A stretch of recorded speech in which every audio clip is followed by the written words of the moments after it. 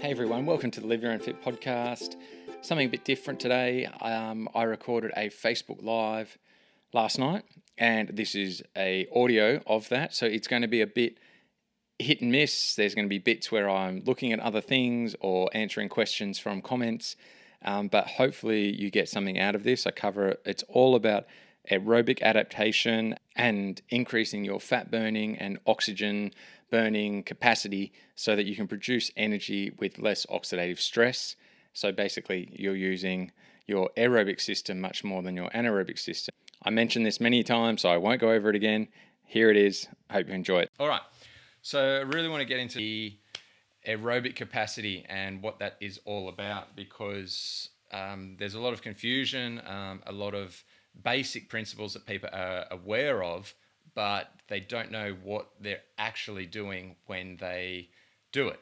So let's say something like a base phase. So when you're building base, everyone's like, yeah, you just got to go long and slow, and that's what we've got to do, and people do that. But we're going to talk about the adaptation that happens and then how you progress that adaptation to benefit you.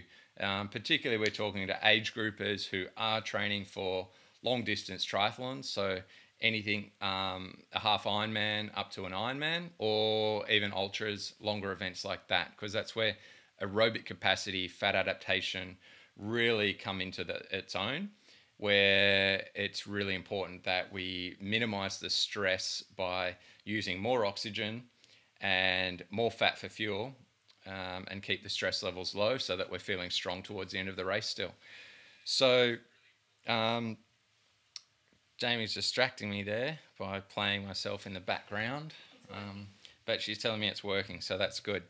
So what we need to be thinking about is what's happening with something like that base building phase. I'm just going to look at some notes here. The base building phase is that aerobic adaptation.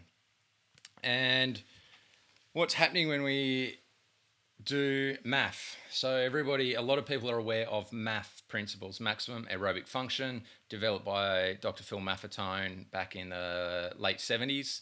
And he realized and trained Mark Allen using this method that if you build up your aerobic capacity, then your ability to perform over endurance events increases greatly. And the reasons that I'm going to go through here that they increase, how that performance increases, is through get rid of these because I can't hear myself anyway. So what's happening? So aerobic means we're using a lot of oxygen, and technically pretty much everything that we do other than about like a 7-second sprint is aerobic because we are using oxygen. It's just this ratio of, are we using more oxygen or are we using less oxygen? Less oxygen, you're using other pathways such as glucose dominant pathways, and less oxygen. So we know that things like lactate are produced as that ratio changes. So as we use less oxygen, we've got a mate from Ireland, another one that can see and hear me. Thanks, guys, for letting me know. So that's one thing that's happening. We are building these capillaries. We are building the ability of our mitochondria to be more aerobic. So the capillaries are increasing in number and volume to take more oxygen out of the blood, and then the oxygen from the blood into the muscles, and then into the next lower level down, right down into the mitochondria. So then in the mitochondria, if there's more oxygen in there, they can use more fat for fuel. So this is a two-part answer where fat burning and oxygen usage go hand in hand. So staying at that lower level and building a base phase, we're increasing oxygen carrying capillaries, which you can do through VO2 max efforts and that sort of thing as well, which is why they are good and have their place and people get results, and they're not something to never do. But then when it comes to the fat burning aspect of this, though, the other side of the coin, what needs to be done is optimize the mitochondria where the energy are made for burning fat. So to do that, we need to stay in a very aerobic state. So basically, we need to be using a lot of oxygen, not using the anaerobic system as much. So we're always still using oxygen. It's always aerobic, but the anaerobic system as much by using more glucose if we're going harder, which is why in that base phase, you want to use, keep to your heart rate that you know is staying aerobic, which is around your maximum aerobic function. So that's math. 180 minus your age is your base starting point heart rate number for you to then decide if that is a good point for you. And Phil's just put out an ebook yesterday, which I recommend you go and check out. And he's written plenty of things about 180 minus your age as a starting point, but that's what it is. It's a starting point. He's written about how there are variables. If you've been sick and injured, then you probably need to take a few beats off that. If you have aerobic deficiency syndrome, which is a phrase that Phil coined a long time ago as well, where basically you have done so much anaerobic work. Well, let's say you've done so much work using glucose in a low oxygen state that you have trained your muscles, detrained your muscles to using fat for fuel. So therefore, if they're using more glucose, there's more byproduct, there's more stress, you can't go as long as efficiently. So there's so many layers to this that it's easy for me to kind of like get off track and lose my spot. But base building phase, if you're, let's say you're eating a lot of high carbohydrate foods and sugars the whole time during that aerobic heart rate phase, then you're going to be influencing what the mitochondria are using for energy. So you might be doing long and slow, but basically if you're still using a lot of glucose for the fuel in your mitochondria in that period, you're not actually going to get the adaptation that you are trying to get. You would be better off doing more VO2 max efforts if you want to keep eating sugars and having a high blood sugar all the time, because having a high blood sugar, you're forcing those glucose into the muscles, and they are going to burn it through those mitochondria, and you're going to not be training your mitochondria to burn fat. So therefore, you're not training your muscles to burn fat. So you're not really building up a lot of and those you'll still build up some good capillaries and some increased oxygen carrying capacity. Certainly you're not going to get unfit, but in terms of the aerobic capacity, which has to be a two-part system, a two-part of burning more fat for fuel and using more oxygen in that fuel mixture. So very briefly, energy is not just fuel-based, and it's basically, you can't think of energy as fuel-based at all. So what I'm saying is that whether you put fat in your body, whether you put sugar in your body, it doesn't matter. That doesn't give you more energy. Energy is produced from all these other complex systems in our body that revolve around our health of our cells, of our mitochondria. So, obviously we know that things like sunlight have a huge impact. The nitric oxide, the vitamin D, they are part of this energy puzzle. Other things like our perception of energy. So caffeine is a part of this energy puzzle. But, well, let's say it's not caffeine, but our perception is one of the biggest parts of this energy puzzle. And energy only exists on demand. So you can't produce more energy. You can feel like you have more energy, but that's exactly it. It is a feeling, therefore it is a perception of having more energy, and it therefore, it's your perception that then means you will move faster, do more, and that is what then creates more energy. So you can't eat more and have more energy. It's all just the perception of energy. So back to what's going on with using fat for fuel. Obviously, you're never going to run out of fat for fuel.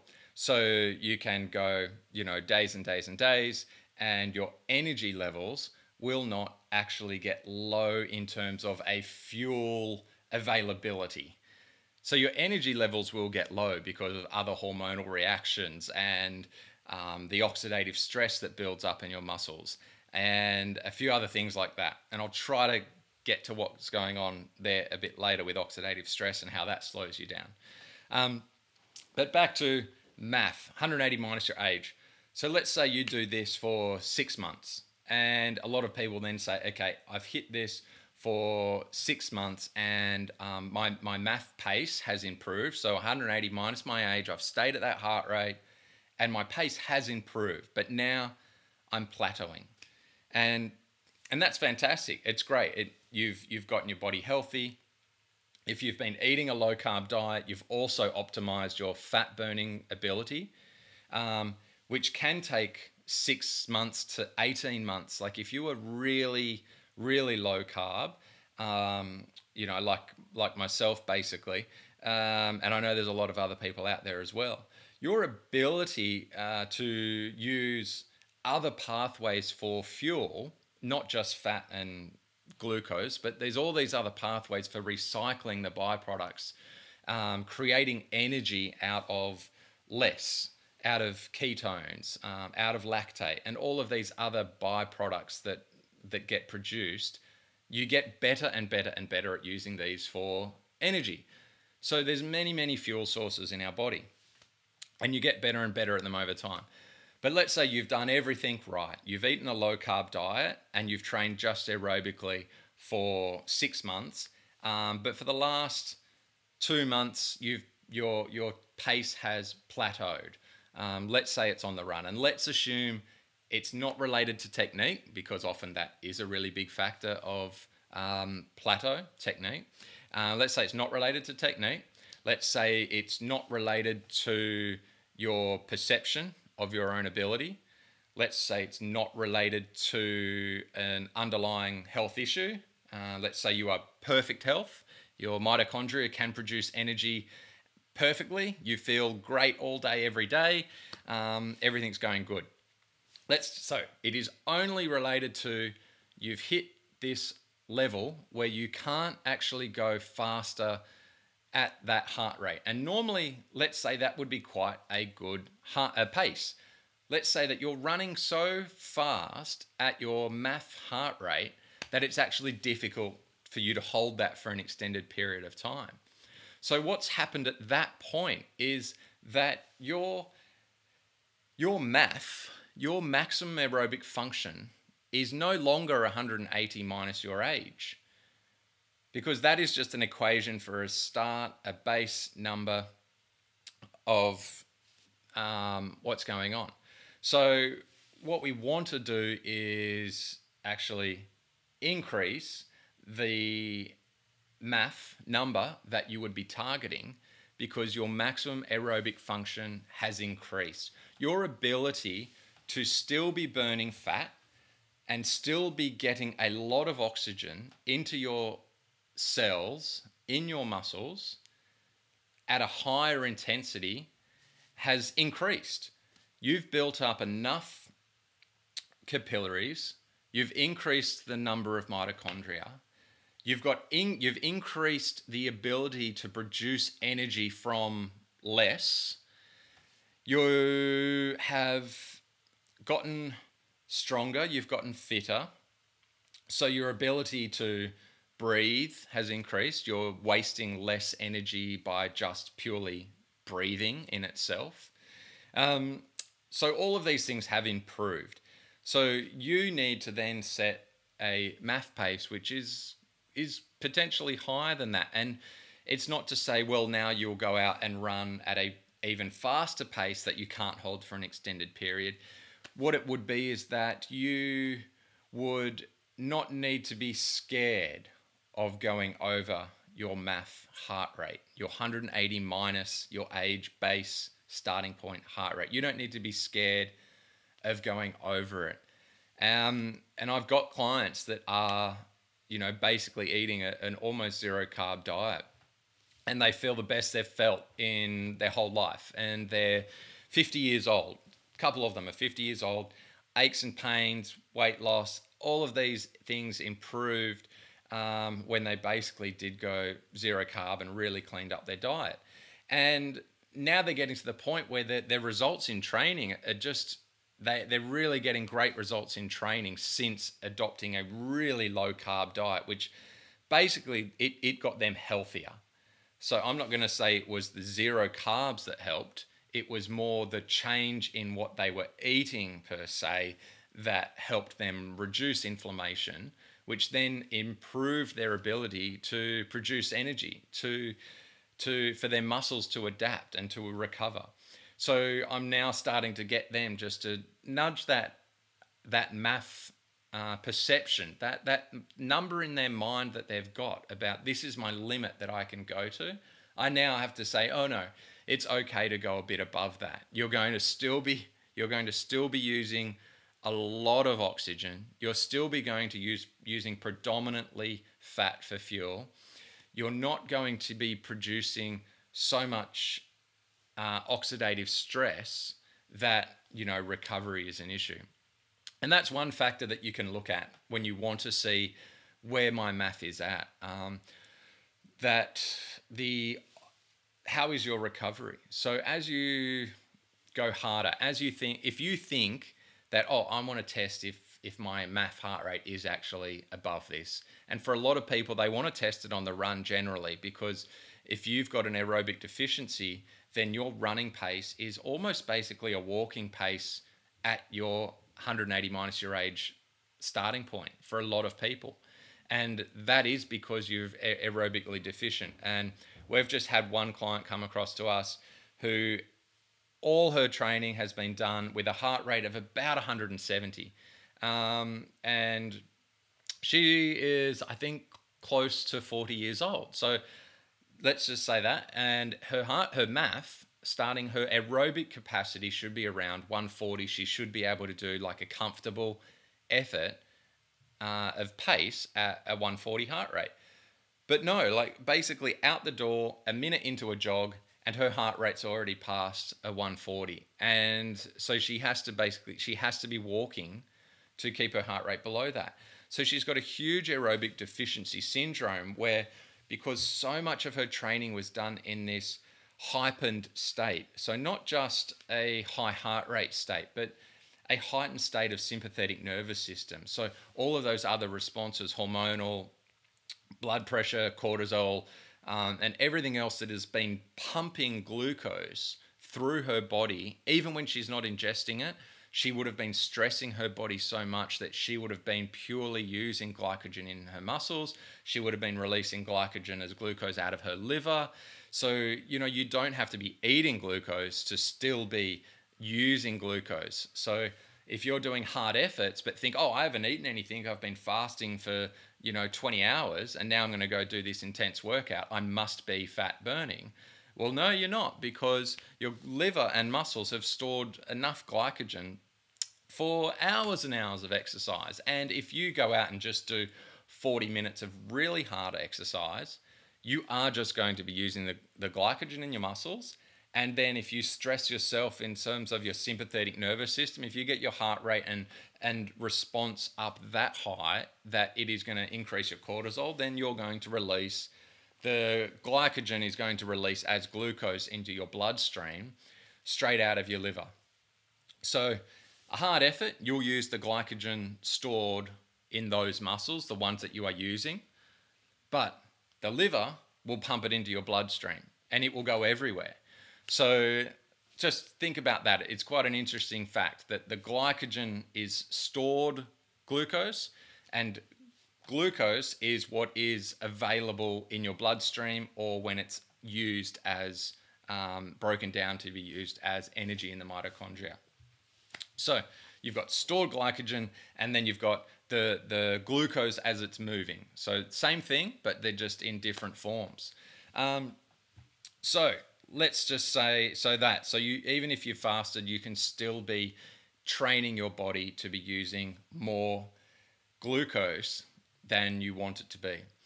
So the oxidative stress part that I mentioned earlier, when you train with less oxygen available, so when you train harder and you are using more glucose for energy, that obviously, there's less oxygen available, more glucose being used.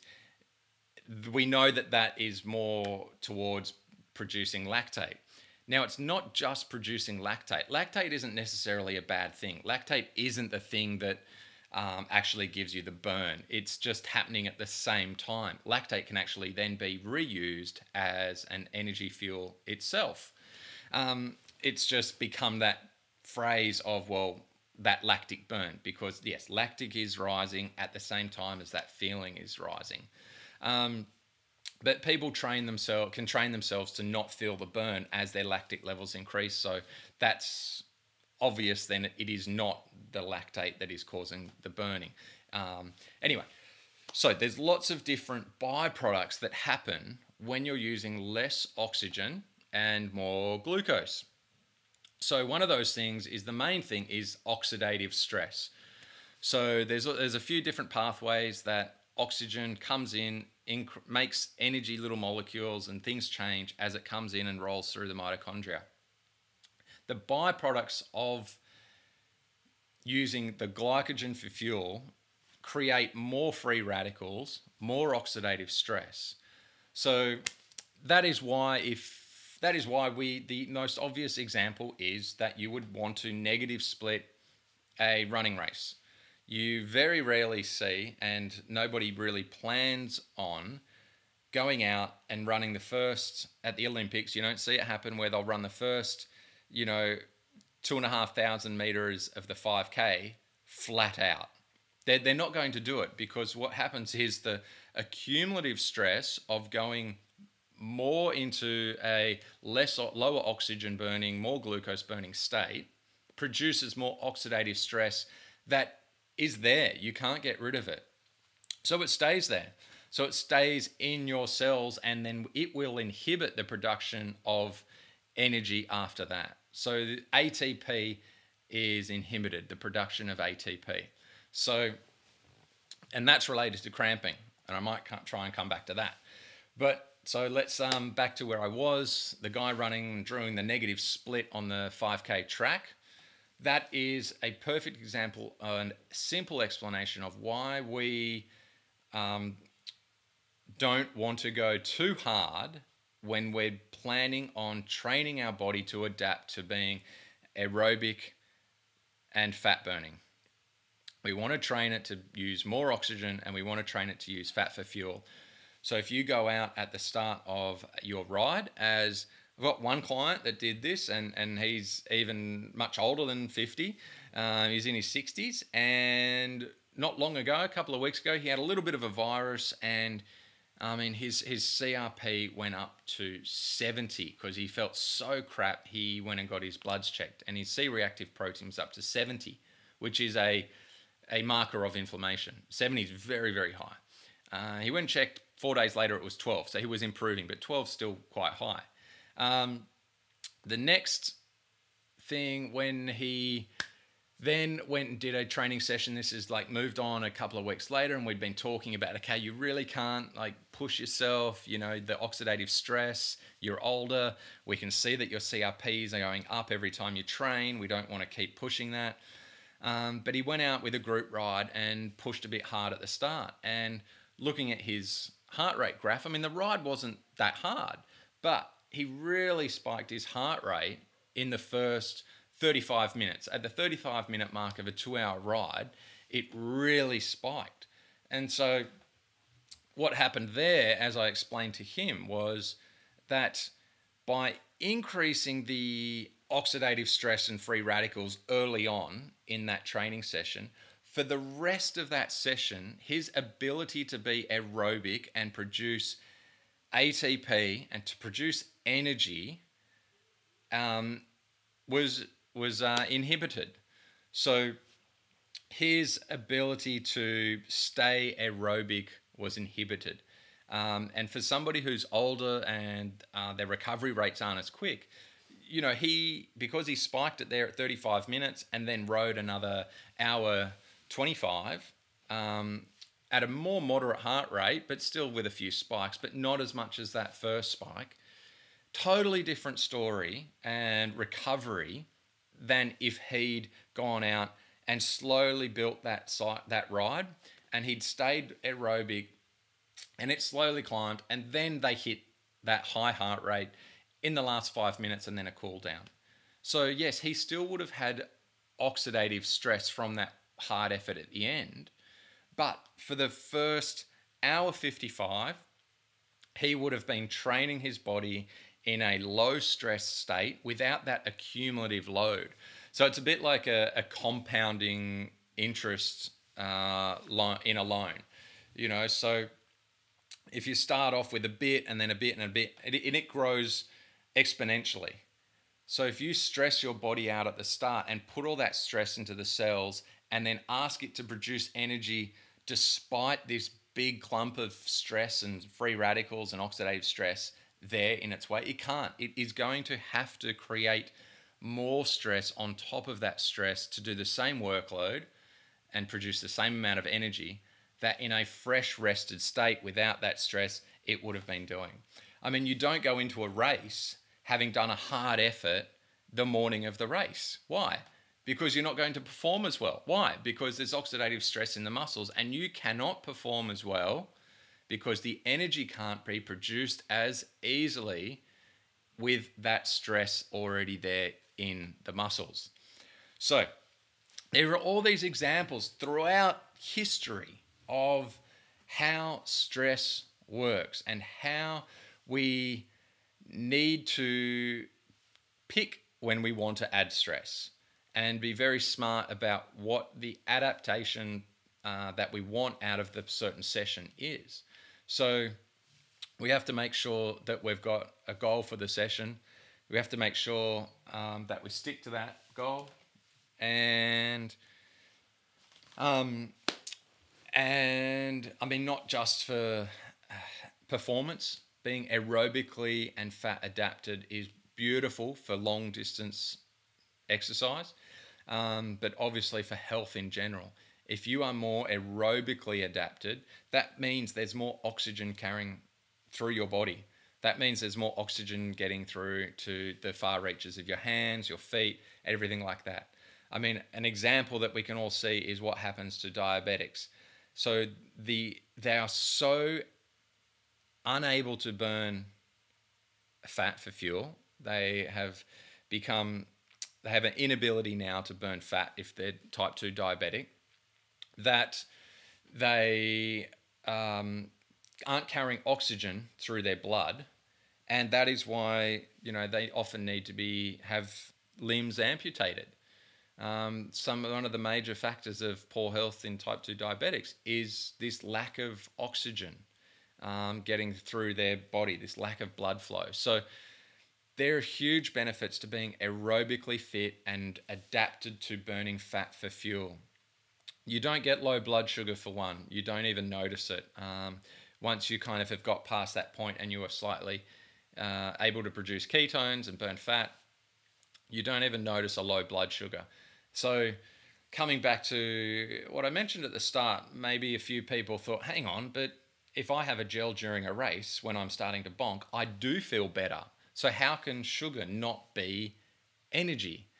Well, quite simply, that you only noticed that you had low blood sugar because you aren't fat adapted, you didn't have ketones, so your brain actually freaked out and went, blood sugar is the only fuel source I've ever been aware of since I was like 1 year old. Since you started eating carbohydrates, you haven't been aware of ketones since. You have them when you were born, you've forgotten about that a long time ago. So once you become fat adapted and you're producing ketones, your body recognizes that there's this other fuel source that is available to it and you, and it does not need to freak out if your blood sugar drops.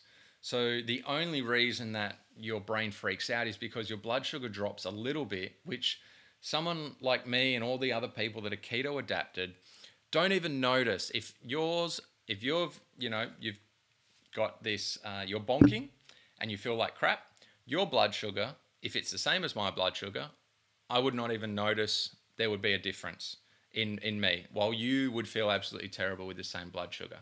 So you feel better because then when you have the gel, your brain's blood sugar goes back up. It's one source of energy that it recognizes for you, increases, and it goes, I'm safe, I'm good, okay, I can go again. So that is another huge reason to become fat adapted, because you don't have to be reliant on keeping your blood sugar up all the time and stable. If it drops, that's okay. If you get gut cramps and can't drink anything for 2 hours or eat anything during an Ironman, it doesn't matter. You won't even notice the difference. 2 hours later, if you've got, ideally when you're keto adapted and you're doing well and you're fat burning, you've got your nutrition down pat and you don't get gut cramps because you don't need to force this food in to start with. But let's say it does. Let's say you're keto adapted, you've got a gut bug, you don't eat for most of the race, you will actually be fine. You're just going to use the fat that you're carrying on your body as fuel, and all those other byproducts will recycle and you'll be great. I've done flat out half Ironmans on no carbohydrates, and I haven't run out of glycogen in my muscles or my liver. I have not run out of energy, as people would like to think.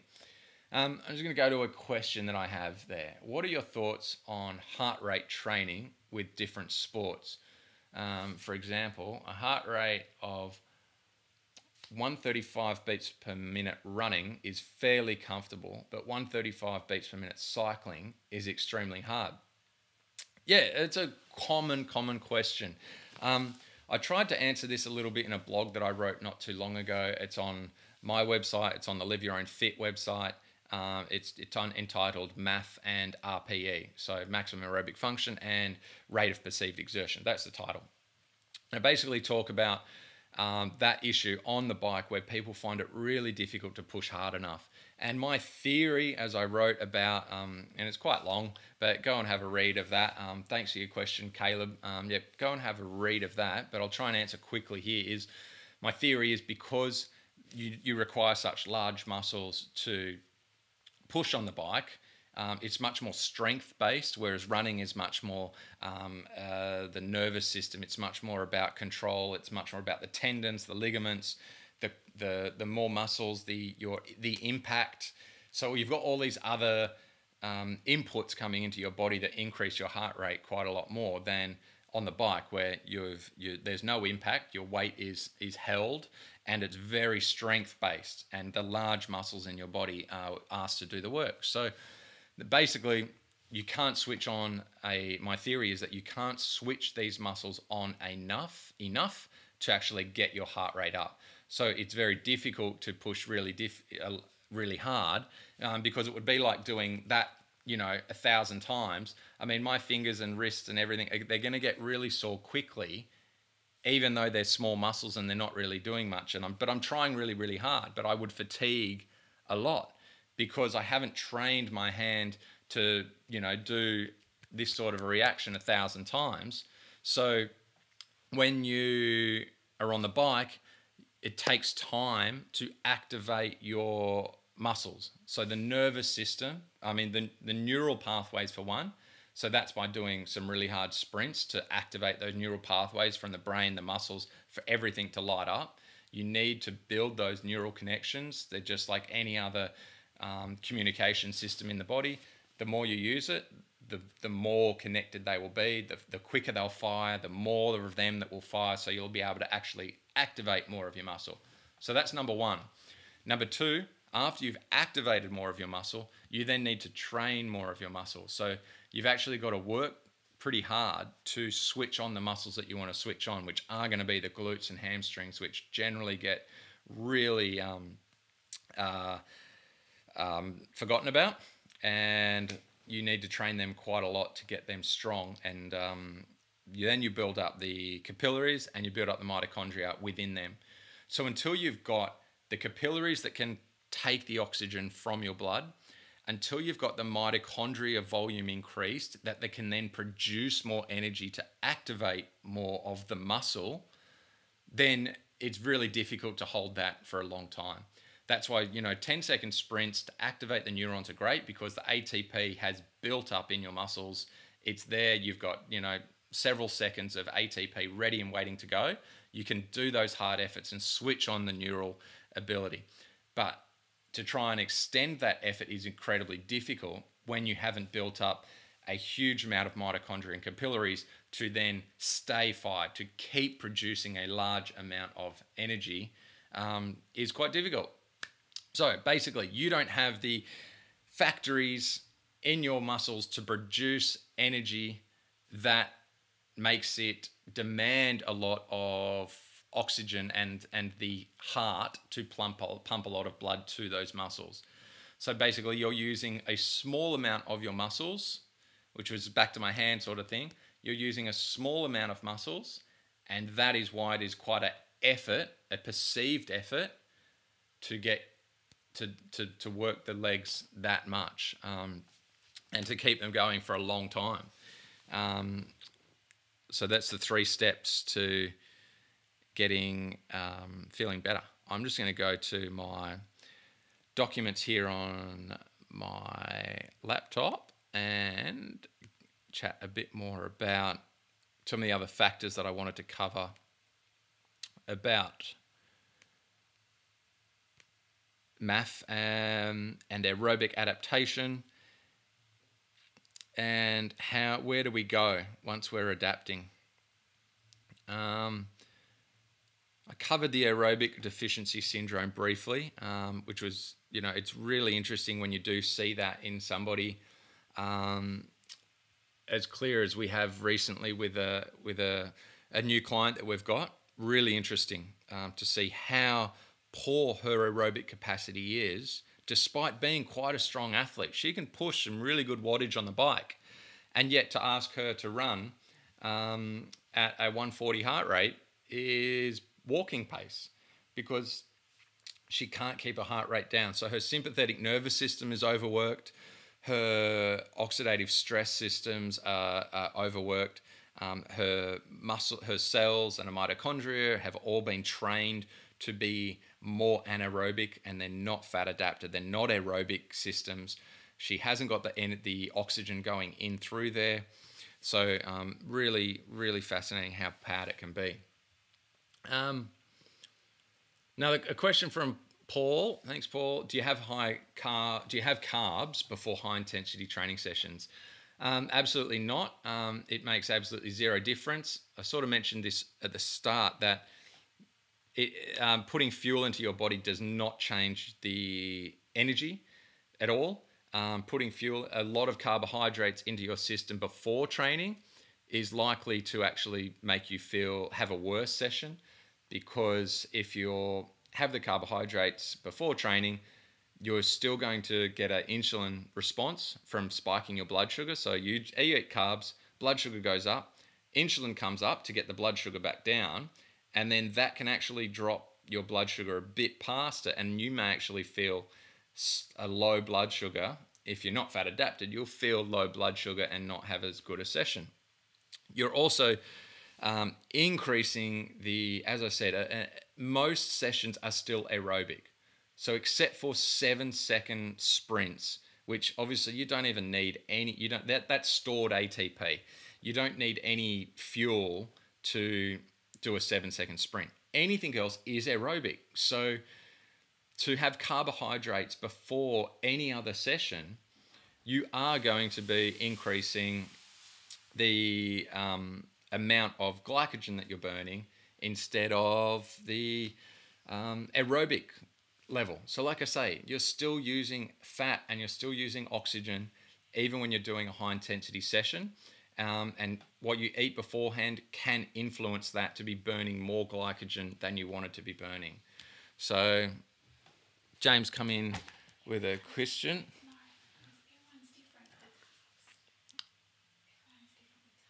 James telling me everyone's different with carbs, and some people feel better, and women feel better with carbohydrates before a high intensity session when certain times of the month. That's what Jamie wanted me to tell you. But everyone's going to be different. But in terms of the general, how the body works in general, having carbohydrates before is not going to give you more energy, because it just doesn't work like that. Energy is only, a demand-driven production. So thanks for the question. Hopefully I did answer it there as I got distracted, but it's all good. So if you cannot run at MAF, I mean, what do you do if you are walking? If basically your MAF heart rate currently is a walk, well, that comes back to what Phil's written about many times, and probably in the thing he just released, the ebook he just put out yesterday, is you probably need to lower your MAF expectations. So it probably is 180 minus your age, minus 5 or 10. And you just need to walk to help build up that aerobic ability for a while.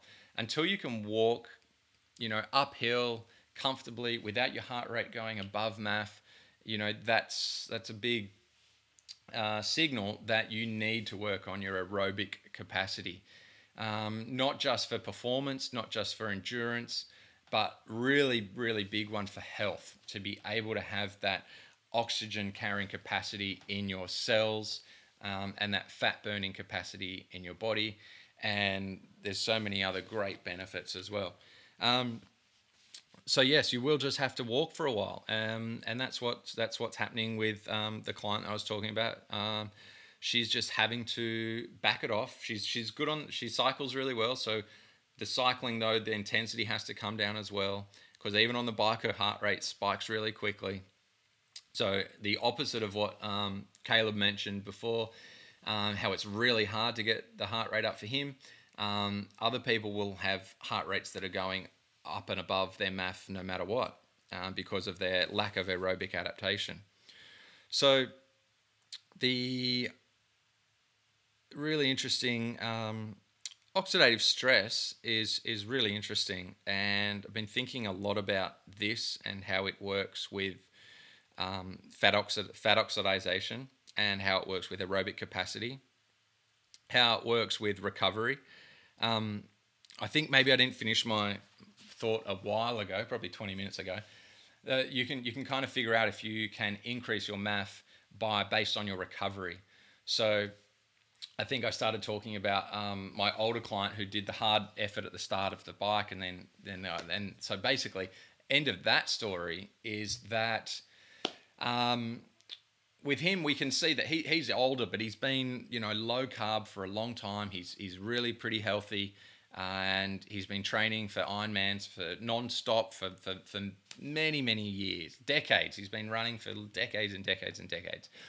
So for him, his heart rate, his MAF can go above what it would be, because for him it would be quite low as an older athlete. It'd be like low 120s. So for him though, he can stay really comfortable and aerobic up to 130 comfortably, particularly even running, cycling. But we have seen in him, and this is what you can do as well, is if he runs and gets his heart rate up to 140, then yeah, his recovery is terrible.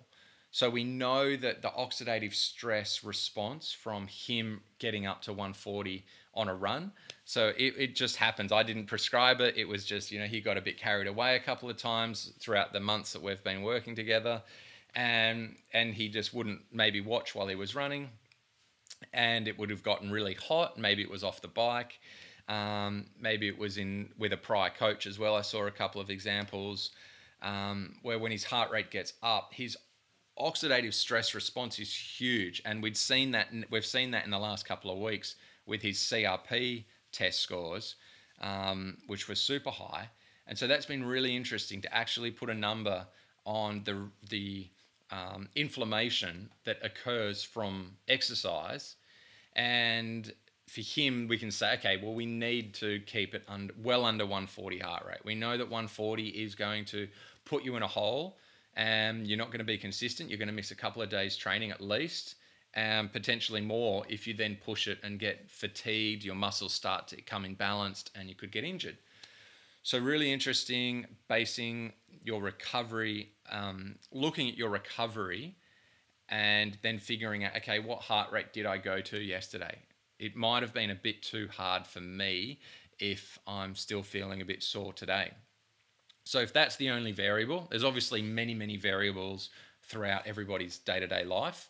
But that's a really interesting thing to keep in mind, that if you can stay aerobic, and this is the main point of this whole thing I wanted to do, is if you can stay aerobic, then you can go above 180 minus your age.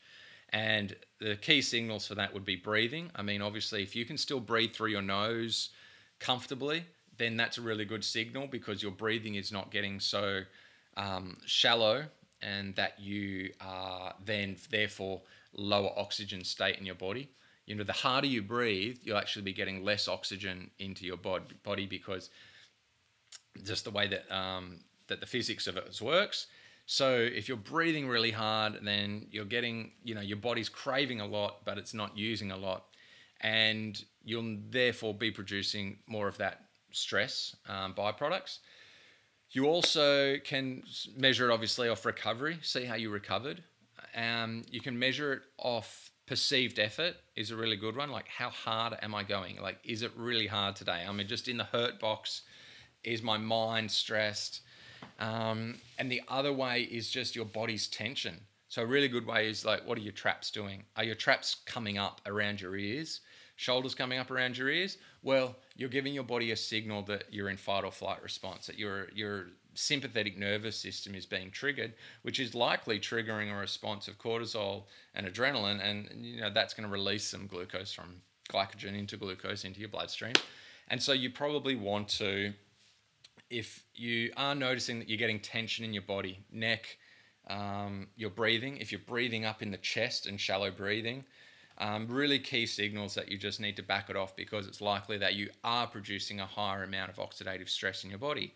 And so you want to look at training, and you want to look at what you're adapting differently, and think of what is the amount of stress that I'm inducing in my body. It's not just what's my heart rate or what's my wattage, or how long am I running. I've been told to do 5-minuters, so I'm going to do 5-minuters, even if that last minute, you know, I'm tensing my head, shoulders to my ears, and I'm breathing really shallow. You've got to throw all the numbers out and listen to your body. Listen to what's happening with oxidative stress. Get in touch. Like, even if it's a strength session and you do too many lifts and you end up with the DOMS, the delayed onset muscle soreness, that is a stress in your body as well, that your body's then got to recover from. So it's not just about numbers. Feel what is going on in your body, and that is going to be your best cue for, am I staying in a low stressed state to get the best adaptation possible? So obviously there are times when you want to stress your body, and you can certainly stress your body out by doing MAF heart rate, by like I say, it's MAF heart rate. It is maximum aerobic function. It is not 180 minus your age. That is a guide in, you know, brackets after the MAF bit. But the MAF bit, maximum aerobic function, is a moving object. It's a moving target.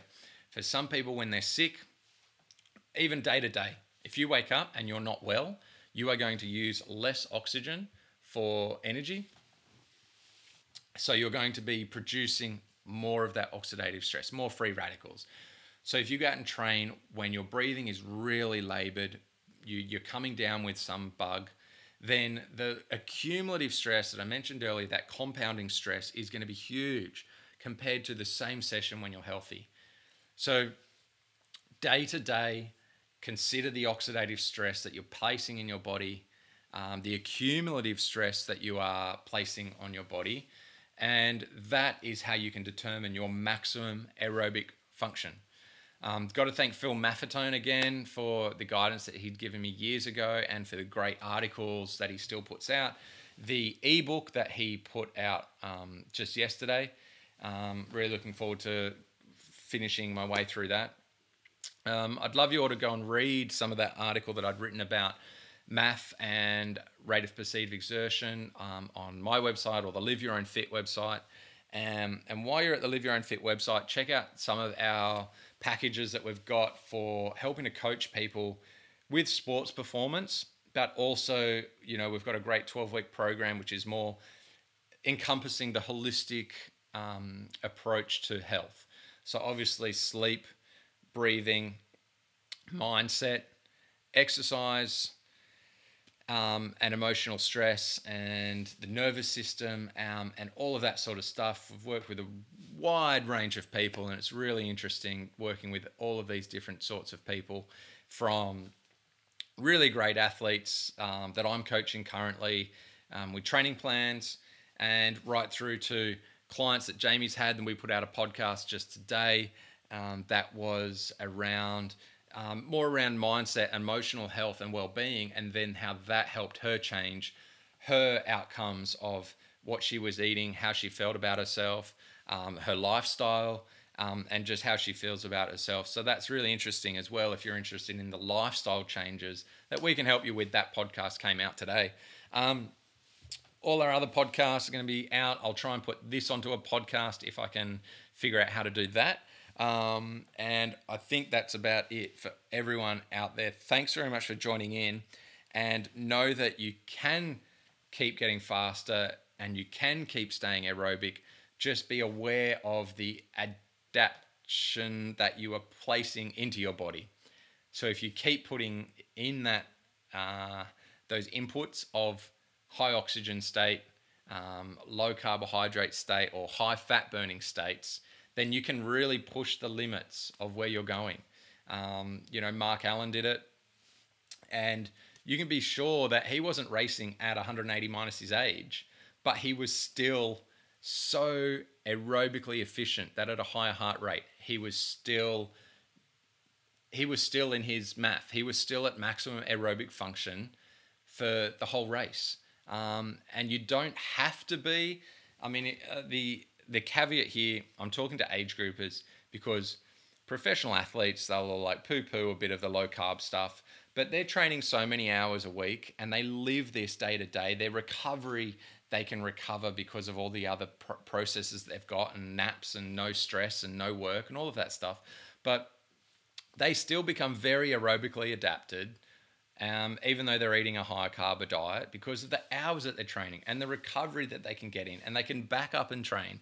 It's a totally different story to everybody else who is wanting health, fitness, and performance out of themselves, as well as being able to still go to work, still spend time with the family, still feel good day to day. I mean, that is what improving your maximum aerobic function and becoming fat adapted is aiming to achieve, and can achieve quite easily. Thanks very much for joining in. I hope you've got some more questions after listening to this, and I'll get back to future questions in another episode. All right, thanks very much, guys. It's been really good chatting for 55 minutes. All right, have a good night. See you guys. Okay, you made it. Thanks very much for joining me now for that Facebook Live recording. And remember to check out Live Your Own Fit website for more articles and blogs that Jamie and I have written and put up, and lots of other resources through our social media content. And get in touch with us if you'd love to have a 15-minute call for free to see if we're a good fit for you for a 12-week program, for a training program, or just a one-on-one consult that can really help set you on the right path. Thanks again, guys. Chat to you next week.